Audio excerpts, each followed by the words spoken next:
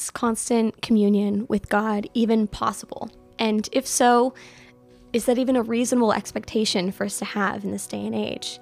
It's so common that we get to this point where we're rushing and we're busy and we stack up our schedule with good things. We're stacking up our schedule with church volunteering and great jobs and working with our kids and connecting with friends. And in all of the midst of that, we can get so caught up in what we're doing that we forget the bigger reason for us to be doing what we're doing, the bigger reason that we even exist. I believe that it's possible and preferable to be in constant communion with God, and that's actually what He calls us to do.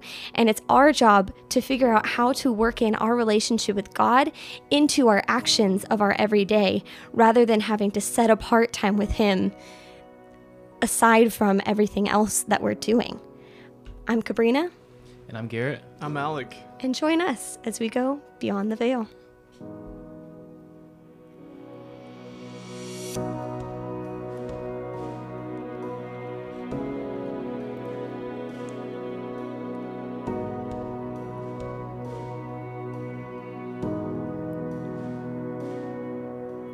Yes, guys, welcome back to another episode of Beyond the Veil. Today we are doing one of our first bonus episodes. So we normally have a season format. We go over a big theme.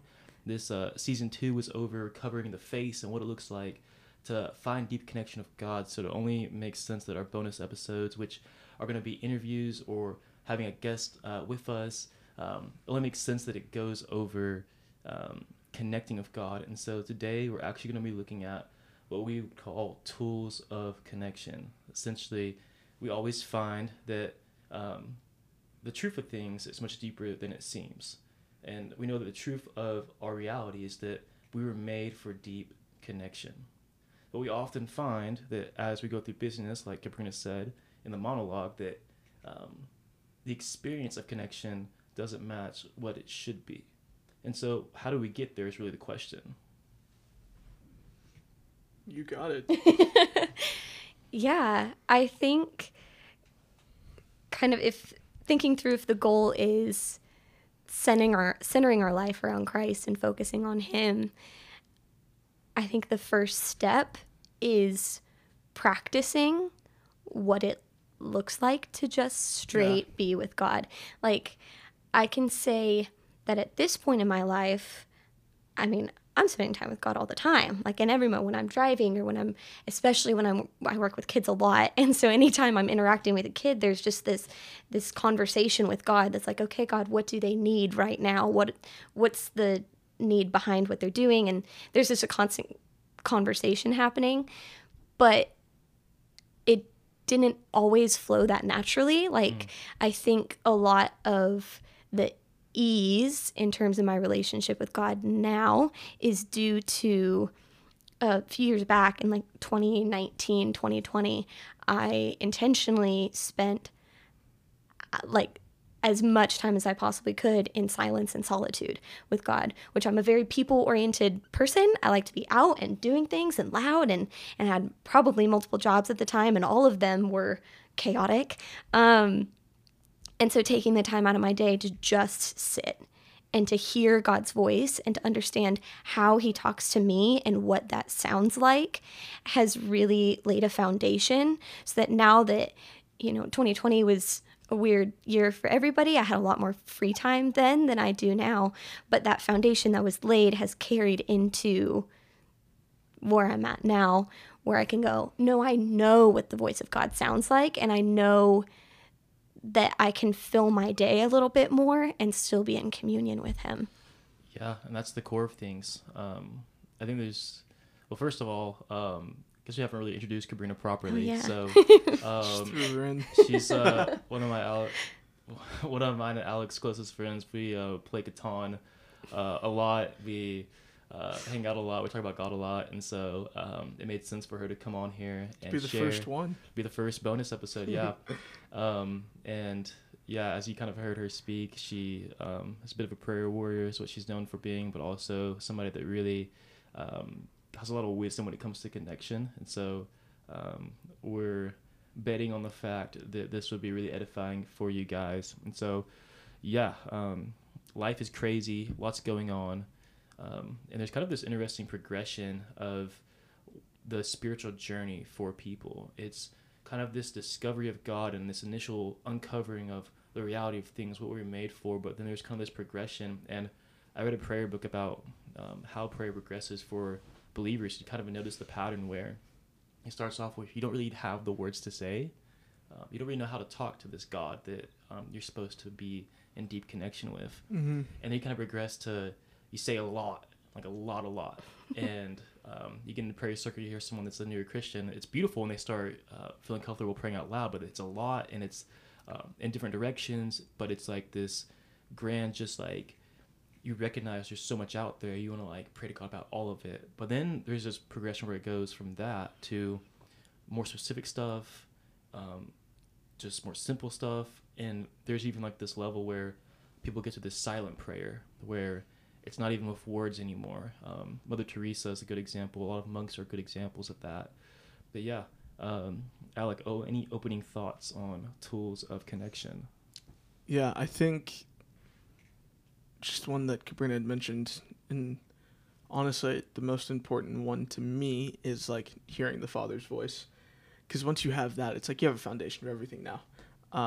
And I know whenever I first started like my journey with God, it was a lot of like, okay, am I hearing you, God? Is this you? Like, what do you sound like? Like, I'm so excited. I know that I hear you. However, I don't know like what you sound like yet. And so it was a lot of like, kind of trial and error running through those kinds of things. And it's like, okay, you can sort of put it into boxes. It's like, okay, I know what God's character is from scripture, and like through constant pursuit of him. If it sounds like this is what it is. And I think that was a really good way for me initially to start going around things like, okay, this is like, edifying and relieving, peaceful. It's probably God. And, Joel says this all the time. But that's just like switching the way that we think in our minds. Like just being prepared to hear God's voice. Like, oh, it's probably me, but it could be God. And switching that to, it's probably God, but it could be me, because now I'm expectant. Now I'm like, oh, I'm hearing God, so like, oh, it's probably him. Then you kind of run it through that filter of like, is it me? Is it him? Something else? And so, yeah, I think to me, like, that's just the foundation of it. If you have a solid foundation, then you can start building your house. Yeah. So we're going to hop in and just give you guys tools, talk through experiences. And so this is kind of the progression of today that first we have to recognize where we're at, what's the reality of things, that there is deep connection, there is union made by the cross, and that it's actually a figment of our imagination not to have that in every single moment. But then we want to figure out how to be aware of that, but also participate with that. And so, one of the first things that comes to mind for me is what I call getting centered. And it's probably, a pretty popular thing that people do, or common thing people do, but maybe you call it a different thing. But for me, getting centered basically means, hey, life is crazy, things are going on, emotions are happening, and somewhere in that I lose sight of the fact of God being present. And so it's like losing your balance. You don't realize that you don't have your balance, or even that your balance exists until you don't have it. And so walking around, standing upright, being able to do normal day functions, you wouldn't even recognize that you're missing your balance until it's gone.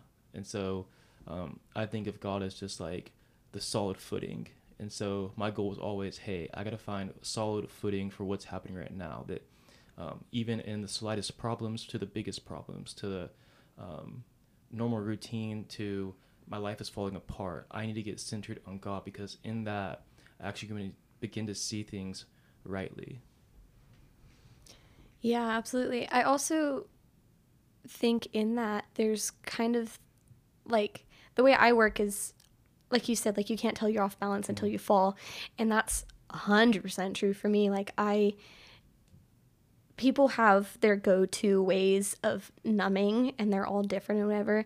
And I learned a couple years back of like, oh, when I don't want to feel something and I don't want to be present in my body or in my relationship with God or even with other people who I know are going to hold me accountable, I'm going to work every second of the day that I possibly can. And if I'm not working in a job, oh my gosh, I was in high school, literally a high school student, like 17, 18 years old, and I had 3-4 different jobs, and I was volunteering at church upwards of 10, 15 hours a week, and I was just going, and didn't even realize that I was setting myself up for burnout, or that I was like, hadn't had a conversation with God, hadn't even checked in with him in months, until I graduated, took off a few of those jobs, and crashed and burned, and like crashed for like a good month and a half.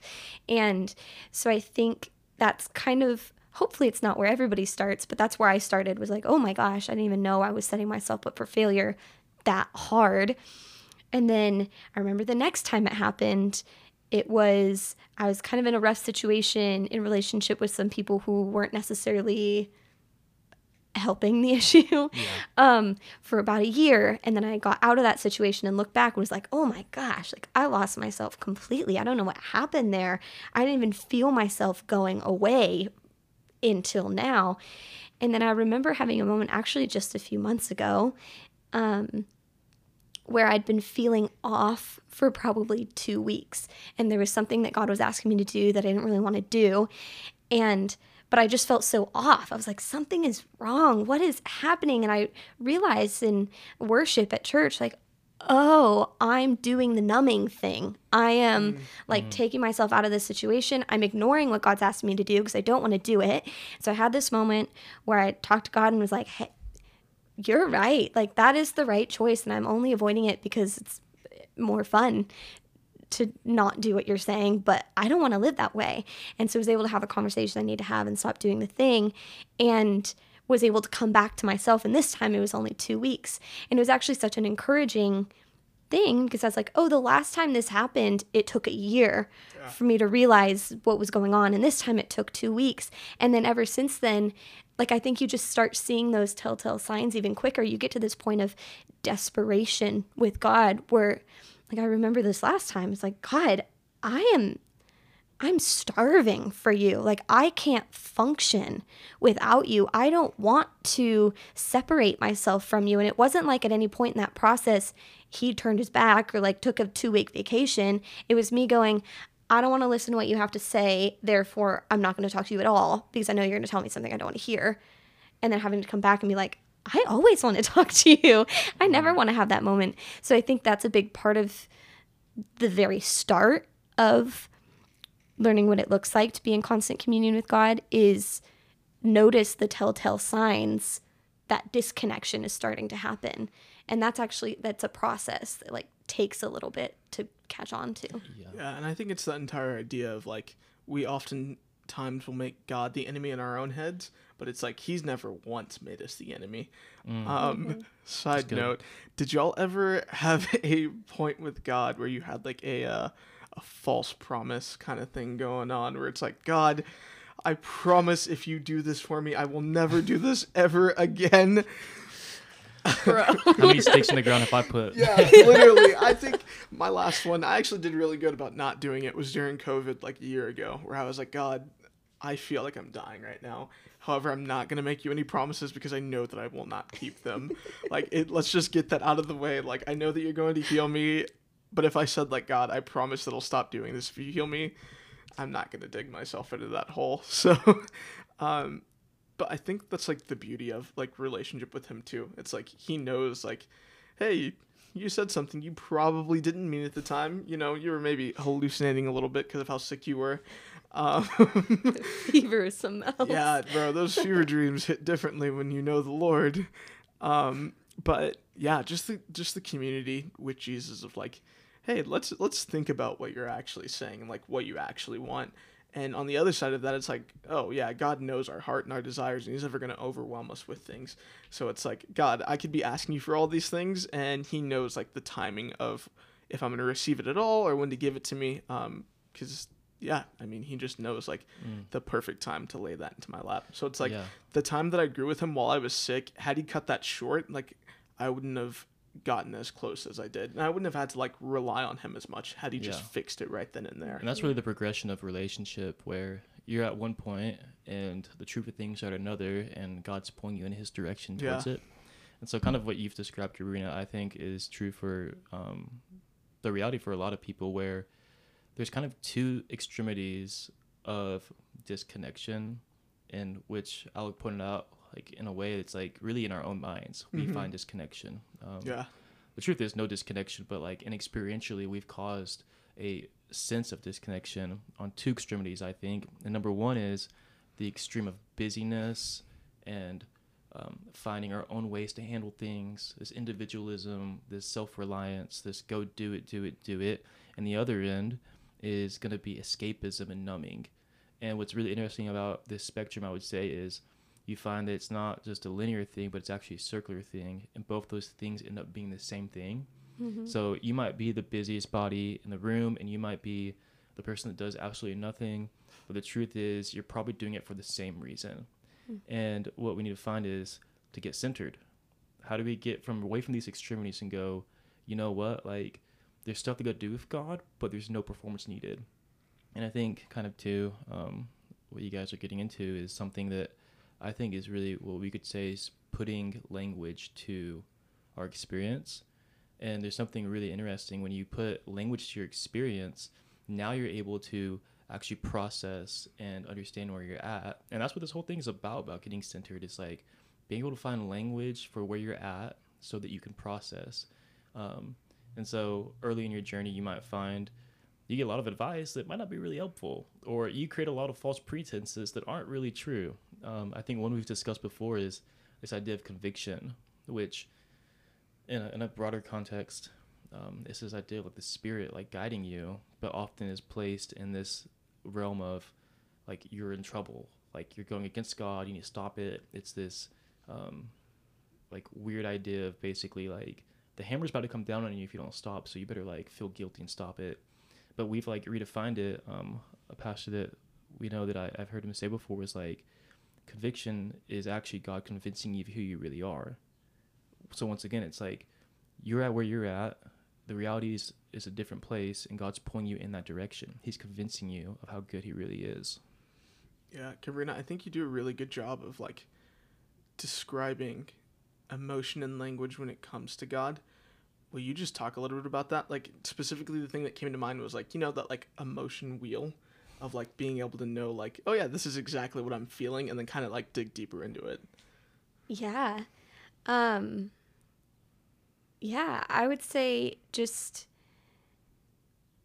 speaking from my experience with figuring out emotion and God and all that kind of stuff, for me, it really is just a conversation and an understanding that what's on the surface is not the root.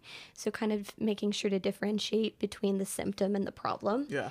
And a key example that comes to mind for me, and this is something that's like, I haven't looked up if there's any research. I don't know if this is like a legitimate thing that I can claim, but I can tell you for 100% certainty in my life, anger is never, ever, ever the root.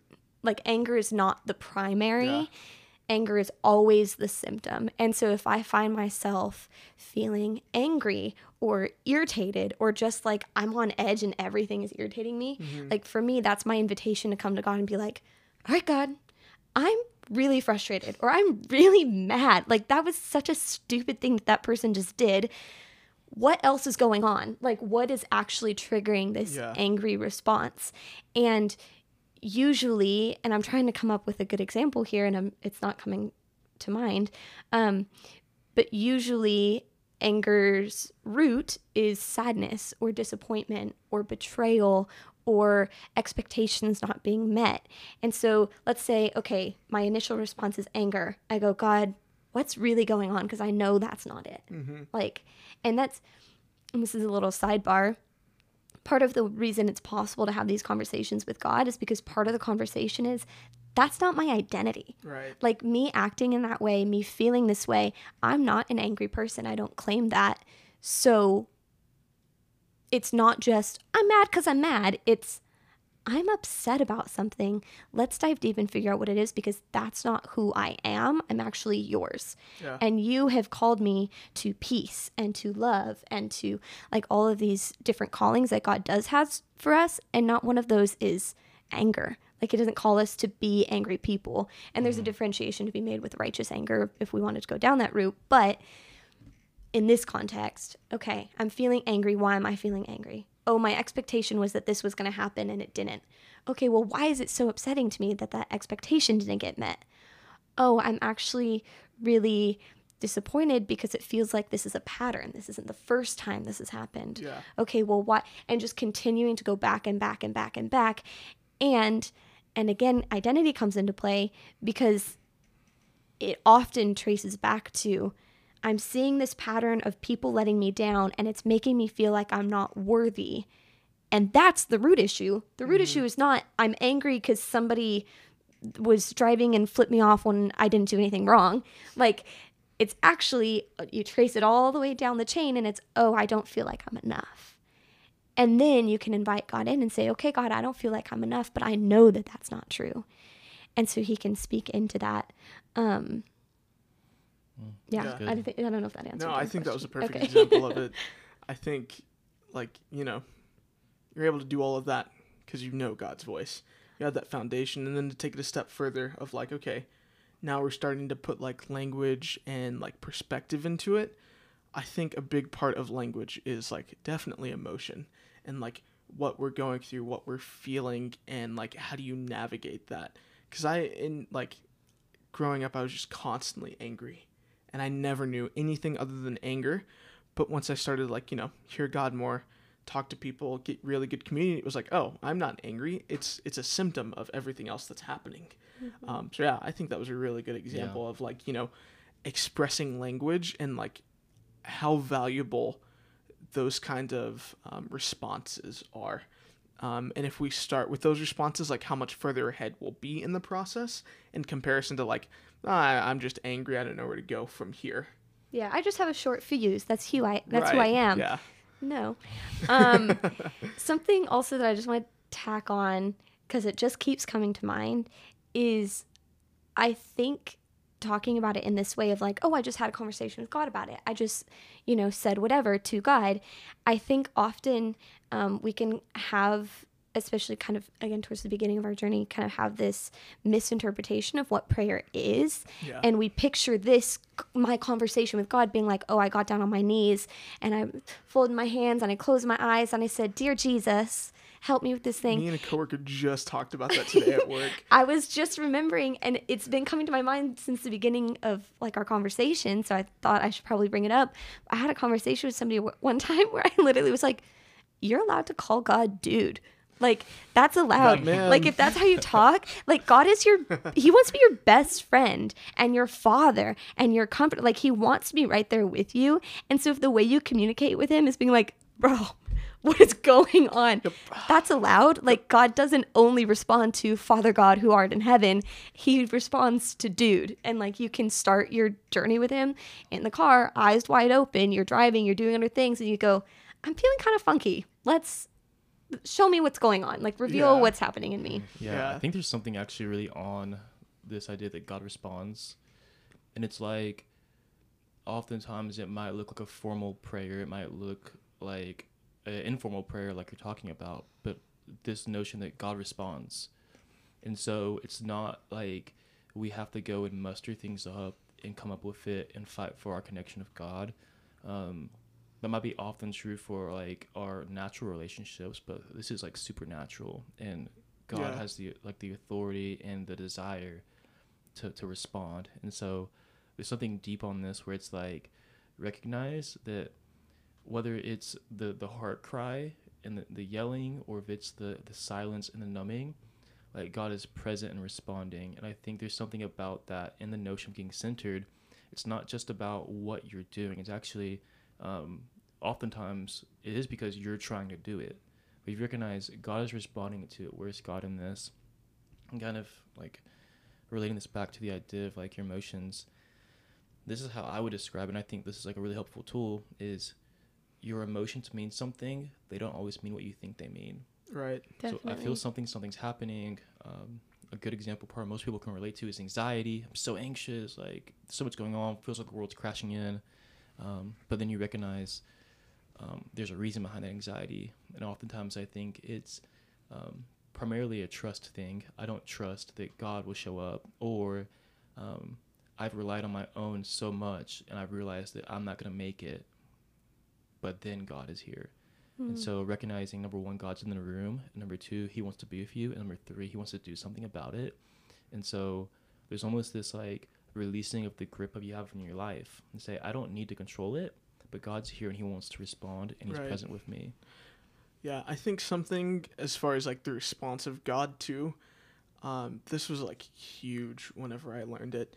At the beginning of like me coming to God again, it was like, okay, I am like in college ministry now. I have great community. This group of missionaries have just come through. I'm like on fire. Like I'm like a forest fire right now. And then I tried to like continue that and really just like grow in that area. And like maybe like 6 months into it, I met up with Joel, and I was like, man, I feel burnt out. Like I know that I still love God. I know that I'm like all in on this thing, but I feel like so burnt out. And I'm like trying to keep up like, you know, this, rah, like Jesus, like I'm going to go into Walmart and just start yelling kind of thing. And all he said was, that's not you. So you don't have to act like that. Yeah. And I was like, wow, you're right. Like that giant, like explosive, like on fire. Like I'm still on fire for God, but it's like I don't have to be like that explosive personality. He was just like, yeah, that's not who you are, and that's not what God like expects you to be either. So you don't have to try and live up to an expectation, a false expectation that you have, where God has like no expectation for you in that area, because he knows how we are. Like he knows how we're acting. And on the other side of that, it was like understanding God's love. So at that point in time, I was like, okay, I'm only getting like explosive like moments of God's love. It's like these giant fireworks just constantly shooting up. Oh, happy 4th of July, everybody. Fireworks. Which this might get tropical exactly, but I was going to say, I don't think we're releasing. Disclaimer. Nah, it's okay. This is what it is. It's the 4th of July right now. Yep, sure is. But yeah, sorry, I get sidetracked sometimes.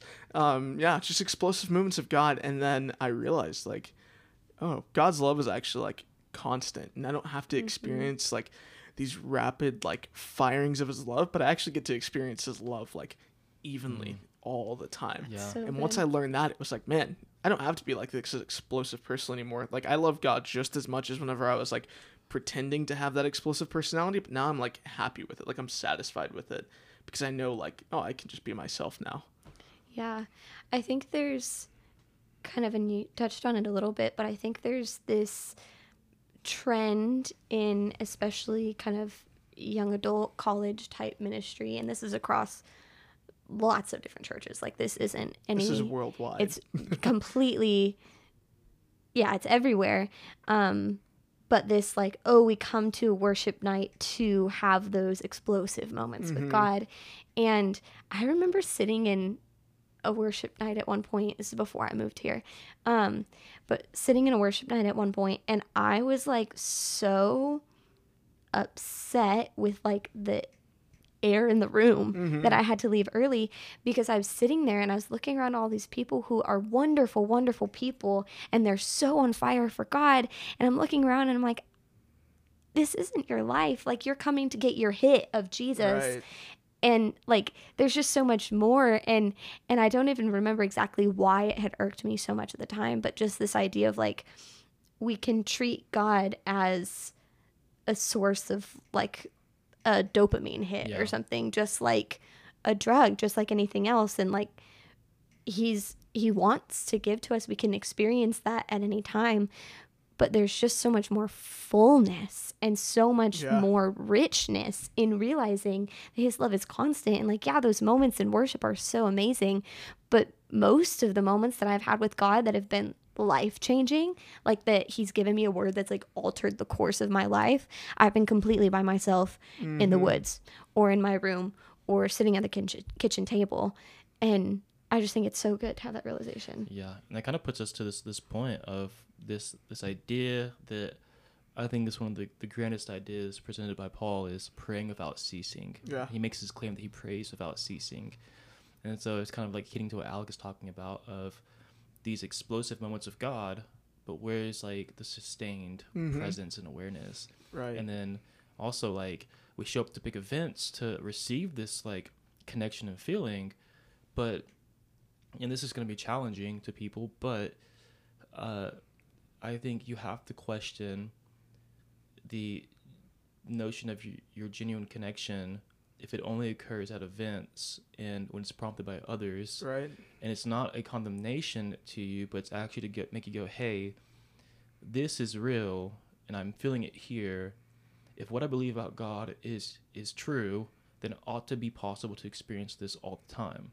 Maybe not on any emotional or even intellectual level, but experientially in my existence, I should be able to experience the full, real God all the time. Yeah. And so even just this idea of praying without ceasing, it's like you don't have to go to a formal event. You don't have to go to a structured thing. And you don't need to do the Christian walk all the time to get that praying without ceasing. It's actually this broader idea of having connection all the time.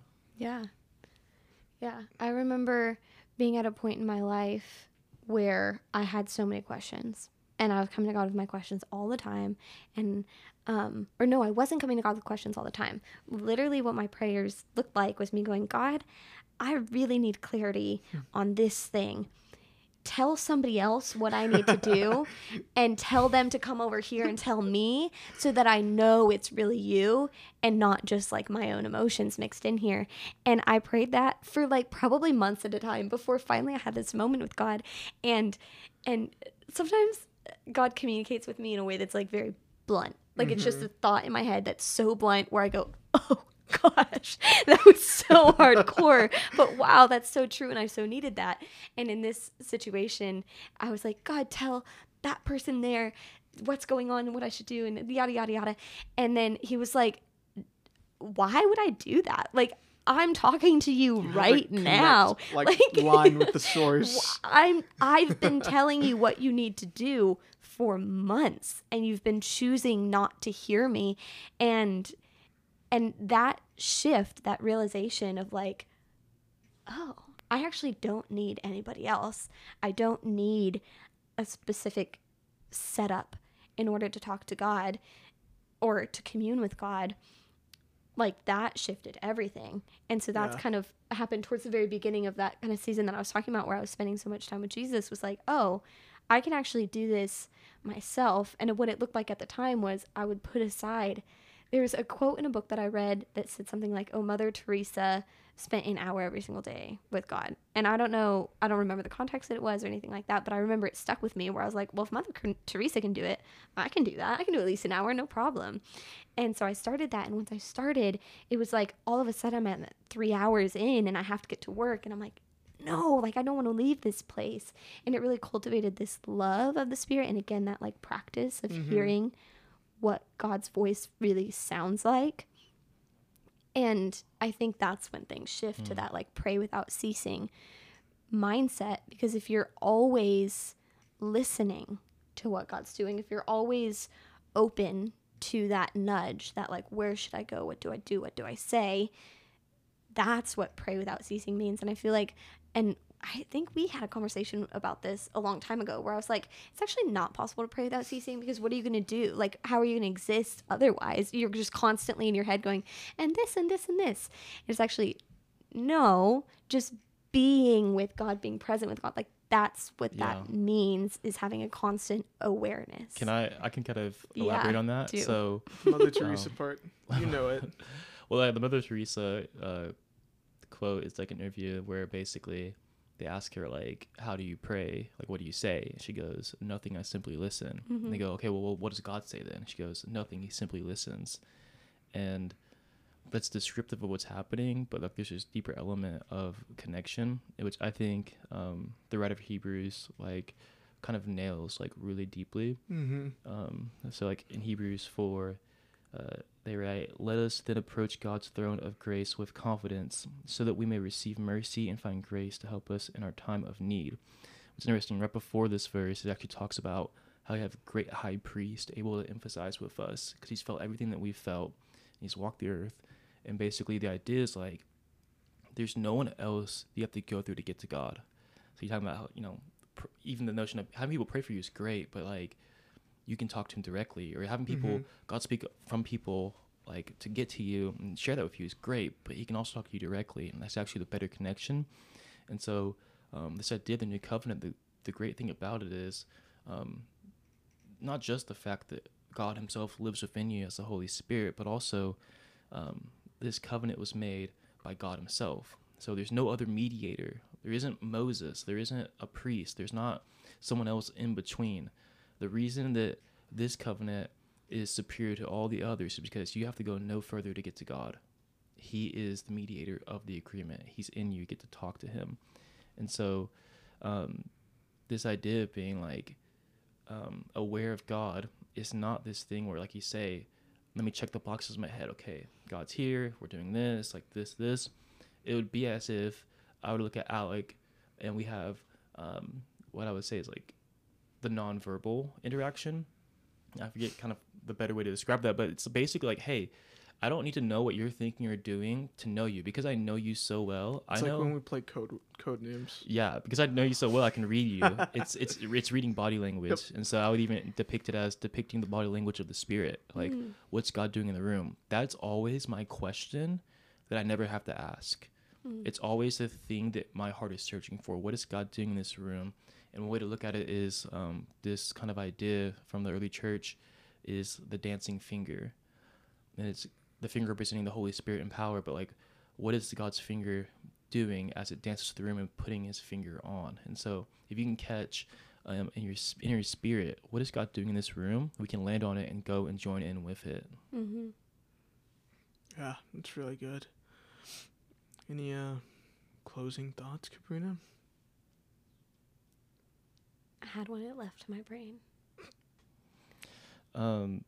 So we've talked about kind of getting centered and praying without ceasing, and this idea of being hyper aware. I think we can probably ride that thought just a second longer. So there's this book called Letters of a Modern Mystic. The guy's actually famous for something else, and this is like just his journal that got published. But he's basically this missionary, and he's trying to reach Muslims in a country that's majority like Muslims, and he's having no luck whatsoever. And what happens is he goes, you know what, like, this isn't working. All I'm going to do is focus on God all the time, like forever, and see what happens for this next year. I'm just going to write down my experiences. He's writing to his son who keeps the letters. He's writing basically what's happening as he only focuses on God. And it's super cool. Like, people are actually coming to Jesus by him just focusing on God. They go, what's different about you, basically? He has these wild experiences. I think it's life-changing to read, honestly. But he paints this picture of how it seems like it's impossible to think about God all the time. But he's like, this is how you actually think.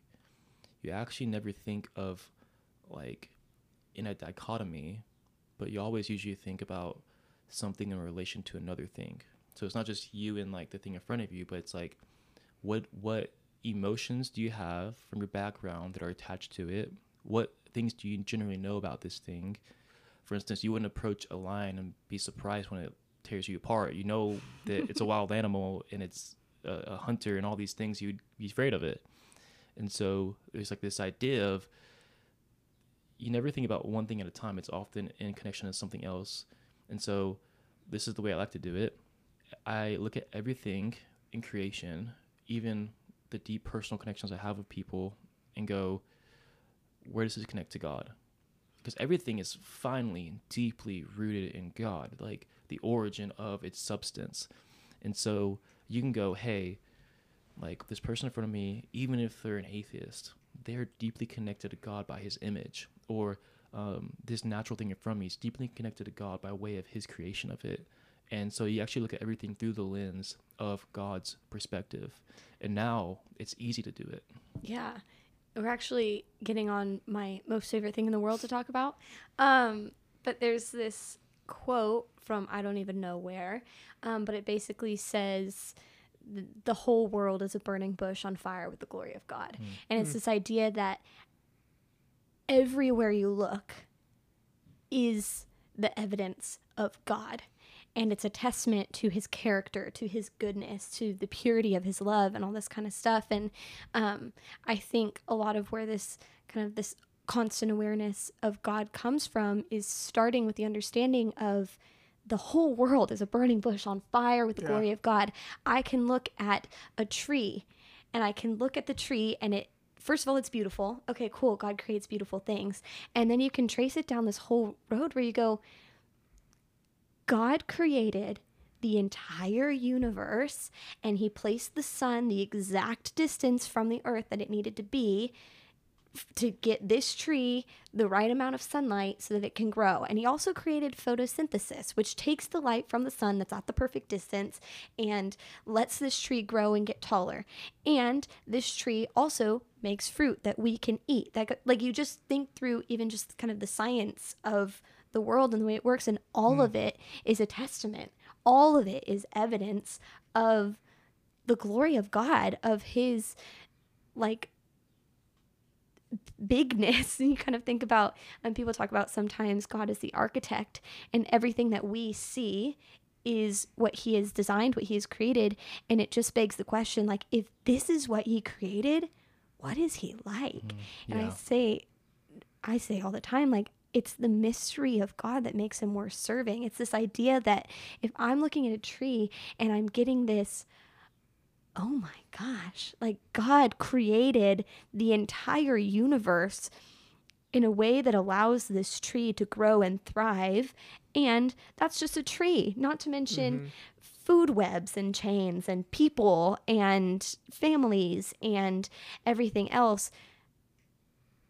How could we even begin to understand truly how good and big and beautiful God is? And so I think kind of developing that eye starts with gratitude a lot of the time. Yeah. I tell this story constantly, it feels like. But my grandma, who passed away a few years ago, she, like at her funeral, we were talking about her eulogy and all that kind of stuff.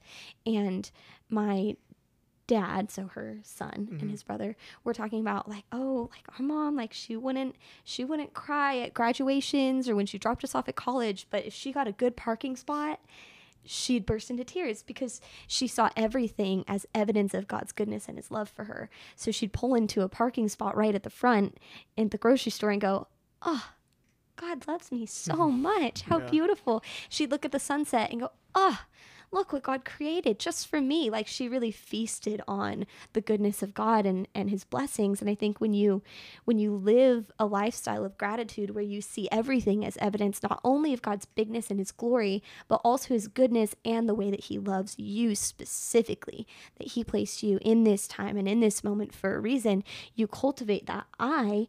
And then all of a sudden it's impossible to lose your awareness of God because everything is evidence of him. Yeah. Would have knocked that one out of the park right there. It is really my favorite connected topic. To everything, right? So we talked about getting centered on God, like finding our grounding and footing on him, recognizing where we're at in the moment and the reality of things, and realizing that God's pulling us closer and it's actually no work on our own part. We kind of looked at this idea of praying without ceasing. It's beyond just this notion of prayer, it's this idea of ever awareness of his presence, that he's always present. Everything's actually interconnected, and that we can get engaged with that as we get grateful or even just let our imagination go wild, we recognize we're actually getting to witness the evidence of him, and not only that, but the characteristics of him within it. And so we can kind of close on this topic and maybe just put some final thoughts onto this, but the final kind of thing is like, how do you engage with this? We've found a way to connect with language and with awareness, but then this kind of final idea is, how do you put yourself into it without putting yourself in a performance attitude? And so I call this presenting yourself to God. So we recognize being aware of his presence, but now how do we give him our presence? It's basically to say, open yourself up to let him interact with you. While connection's a two-way street, we can maintain the fact that we have to do no work for it, but now we get to go with curiosity and explore that and engage with it and utilize the access we have. And so we want to present ourselves to God. We want to go, hey, like, I know that the Father is doing something in this room at all times. He's always present. He's always working. How can I, as a mature son or daughter, go, how can I go engage with this? Whether it is just on the spiritual level, physical level, conversationally, how can I engage with God in this moment? And so, yeah, what are your guys' thoughts on that? I think, me personally, it's just like, just conversing with them wherever I'm at. And I know it looks different for everybody. But even in the moment of like, I'm going to use like the prophetic as an example for myself. It's like, okay, I'm in this, and I know that I'm hearing God right now. I'm hearing on behalf of somebody. Where do I go from here? And so kind of just like asking him questions about the situation and what's going on.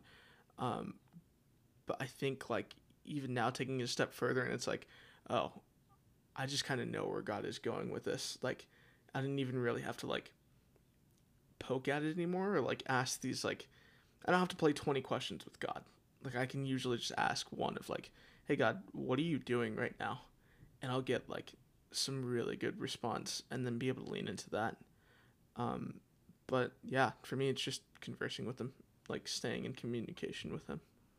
Yeah, I agree. And on kind of a similar note, I've kind of been meditating lately on this idea of Jesus is my best friend. And Yeah. if I think about my best friends, like, and I'll just take you guys for an example, I'm hanging out with you and talking with you all the time. Like, I'm here playing Catan or playing games or doing whatever all the time. And that's how we've developed this friendship. That's how it's grown. That's how we get to that point of knowing each other and not even needing the verbal communication a lot of the time, is because there's just a time investment. And I remember a while back feeling kind of some conviction of going like, oh, I spend all this time with my best friends, and then I say I want Jesus to be my best friend, but am I spending the same amount of time with Jesus as I am my best friends? And so I think, like Garrett, you said, like, relationship is a two-way street, and God is always doing his part. So then I can do mine and be like, okay, I'm going to go spend time with my friend. I'm going to go spend time. And I think it can look a lot of different ways. I was just talking to somebody a little bit ago who was going through a hard time and was kind of in this place where they were like, I know that I should spend time with God right now, but I don't want to be healed yet. Like, I'm not ready to start working on the healing process and all this. And I just felt God saying, like, he's our friend. Like, if I was hurting and I just wanted to be with my friends, we'd probably do something fun, or just sit and watch a movie, or go for a drive. Like, we wouldn't jump straight into talking about it and trying to solve the problem. And I think God invites us to do that as well. So it's like, okay, I'm hurting right now. I want to just sit in it. Like, grief, speaking of emotions in terms of our relationship with God, grief and sadness and all of this are equally as important as joy and peace and all this kind of stuff. And so something that I really had to learn to do is to give those emotions the weight that they deserve. And so if I'm in a hard time, I'm still spending time with God the same amount that I would when I'm like doing super well, but it looks different because we have different needs when we're feeling different things. And so I remember a time specifically, and this kind of goes into this prayer doesn't even need words kind of mindset, where I was at like a worship night with a lot of people. It was at y'all's old house. And I got some bad news. Like, I got a really emotionally charged email and some information that just like, it was like a wrecking ball to my chest. I was like, could barely breathe, didn't know what was going on. I walked out of the room and I climbed onto the roof and I just laid there under the stars and was just like, I don't even know where to start. Like, I don't have words for everything that I'm feeling because it's so just took the wind out of me. And so I remember I had this image of just like opening up my chest to God and letting him shine in all the dark corners. I was like, God, I don't even know what's hiding out in here, but I know I'm feeling a lot of things, and I just want to invite you into all of it, even if I can't name it. And I still don't have words for exactly what happened, but the closest I can get is to say there was an exchange of all of my dark and all of my hurt and all of my like grief with the comfort and the peace of God, and not a word was spoken by either of us. Like, it wasn't me going, God, take this thing away and I'm going to name it. And it was me going, God, you have all of me, even the parts of me that I don't know. And there's this exchange that happened. And I think that's like presenting yourself to God. Like, literally for me, it was laying down and going, I'm exposing myself to you, Father, because I don't even know what I need from you. And that was something that allowed our relationship to like go to this deeper level that I'd never experienced before, because I was take every part of me. Yeah, it's really that's good. big.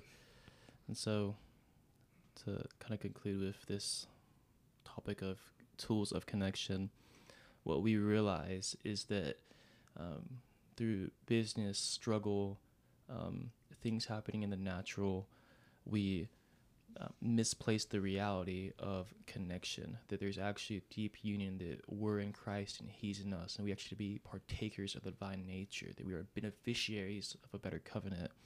And while that is the present reality, we can recognize that we don't always experience that because of our perspective. And so the aim here is not to work to get there, because you can't work to get to where you already are. It's a present reality of connection. But how do we recognize that? How do we utilize that connection?